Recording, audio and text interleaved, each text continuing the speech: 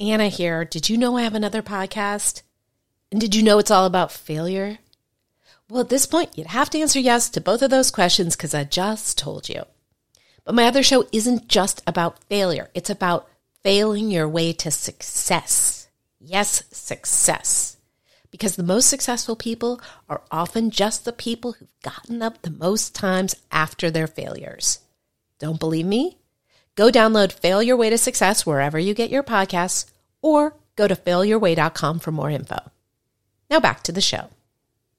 I wouldn't say we fell in love right away. I think we were, as they call it in the biz, trauma bonding. And then after 8 years of being insufferably sober, I started drinking again. Addicts tend to be rather sensitive people. Aren't you Mark Maron? I'm like, yeah. And she goes, what happened to you?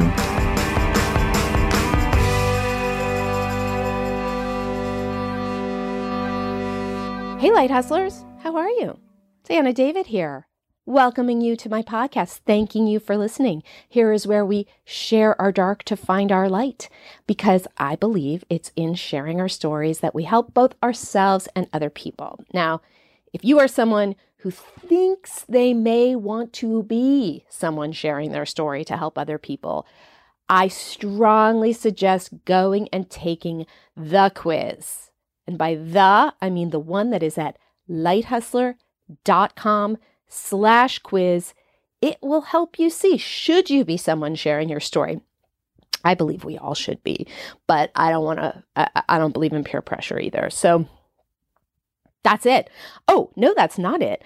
This is one from my storytelling show, and it features someone whose voice you know because it's mine. Yeah, this is a story that you should judge me for. I encourage judgment. And that's it. Give it up for Anna David. I am thrilled to bring up your next comedian and speaker. Anna David is a New York Times bestselling author, journalist, occasional TV talking head, creator of this show, and CEO of the company Light Hustler, which teaches creatives like myself how to share their dark in order to find their light through essays, books, storytelling, and more. Please put your hands together for Anna David, everybody.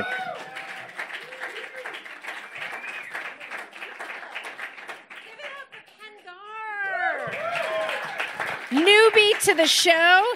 He will be back. Okay, so my story is about smoke. Anybody here smoke? Kidding. You're in rehab. Okay, come on. Who smokes? Cigarettes.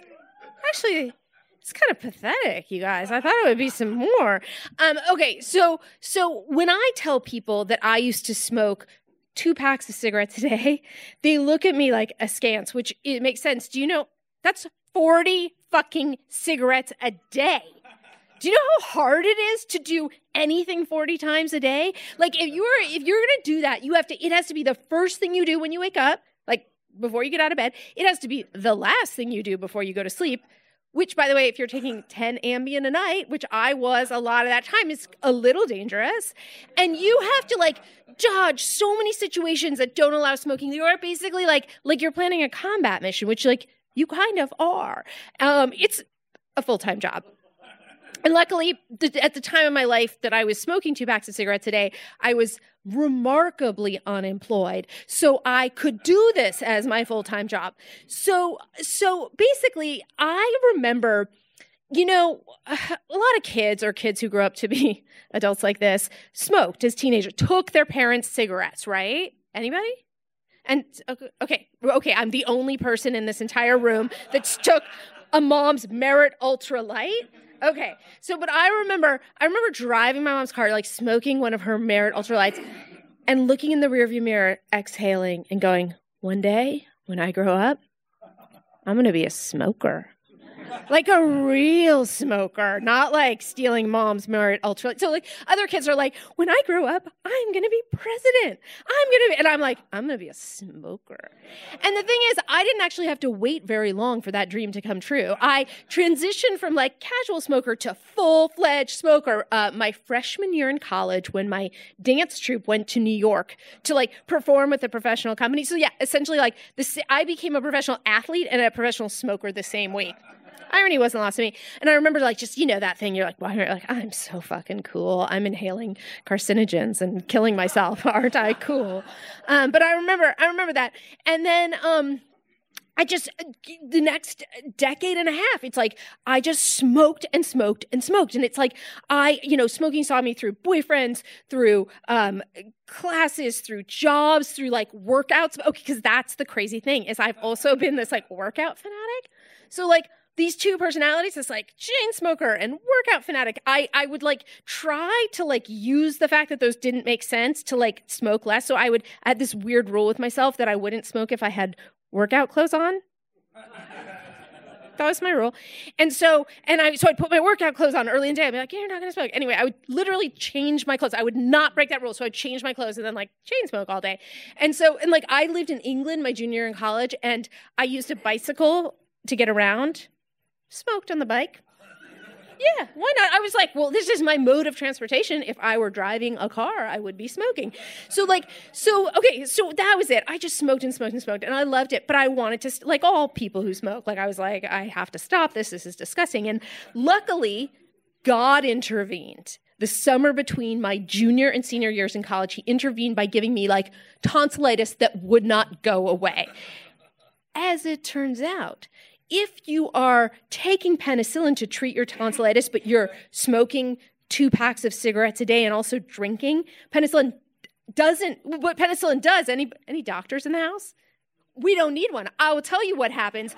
You take penicillin, it masks the symptoms, but you still have the tonsillitis. So then like I would literally take my last like 21-day thing and I was like, oh, my throat hurts again. So I got tonsillitis 4 times in a row, just like constantly.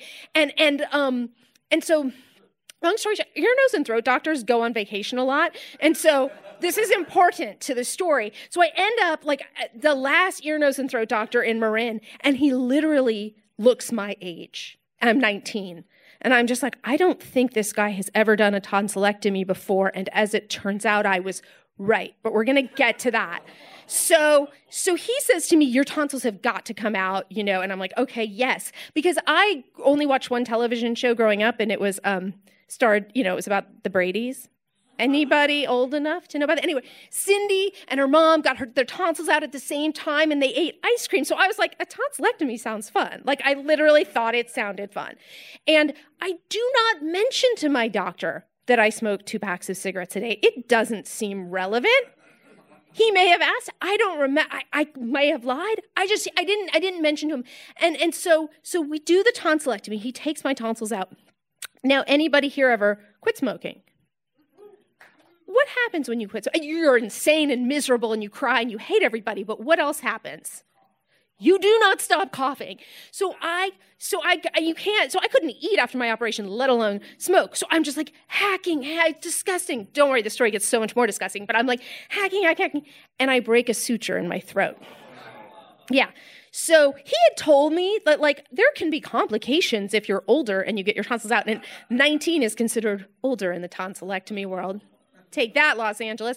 And so basically he doesn't go into details. And what happens is I break a suture in my throat and I start coughing up pints of blood. And I'm actually, for one occasion, I am not exaggerating. My mom had these pint cups. She's really into coffee and I coughed into these pints. So I'm like coughing up pints of blood. It's disgusting. My mom rushes me to the hospital where we meet the doctor. He confesses I was his first tonsillectomy. Not what you want to hear when you are coughing up pints of blood. And he says to me, the doctor says, I don't know what to do. And he starts shooting Novocaine down my throat and then taking what let's call a suture closing stick and gagging me with it. I mean, like, did I get it? I mean, it was like, just consider yourself really lucky. Even if you're in rehab and you're like, no one is less lucky than me, consider yourself lucky that you have not had Novocaine shot down your throat and being gagged by a stick at the same time. Anyway, eventually he finds the thing. I end up, unable to eat, smoke. Only weeks, we can all agree on that. Even though only 2 people here admitted to smoking, I'm just going to tell you, the first 3 weeks are the hardest. So I go back to college for my senior year, and I'm like, I am going to quit smoking. This is so awesome. And so I was like that person where people would be like, oh, can I bum a cigarette? And I'd be like, I quit. So that lasted I think it was like, I don't know, 12 hours, 13 hours, something like that. And I'm back to smoking just like someone who hadn't been hacking up blood 3 weeks before. And so then time passes. I just keep smoking like a crazy person. And smoking saw me through the lowest points of my addiction because, cigarettes and cocaine go well together. It's a good cocktail. So, and then they saw me through rehab because, it's sort of like smoking after a meeting was kind of like smoking after going to do coke in the bathroom. It kind of was like the same thing. So anyway, so I keep smoking. And then when I'm 9 months sober, I go to dinner with this woman who's in recovery. And I do what I normally do during dinner, which is I leave 4 to 5 times to go smoke outside by myself, during the dinner, like miss the dinner.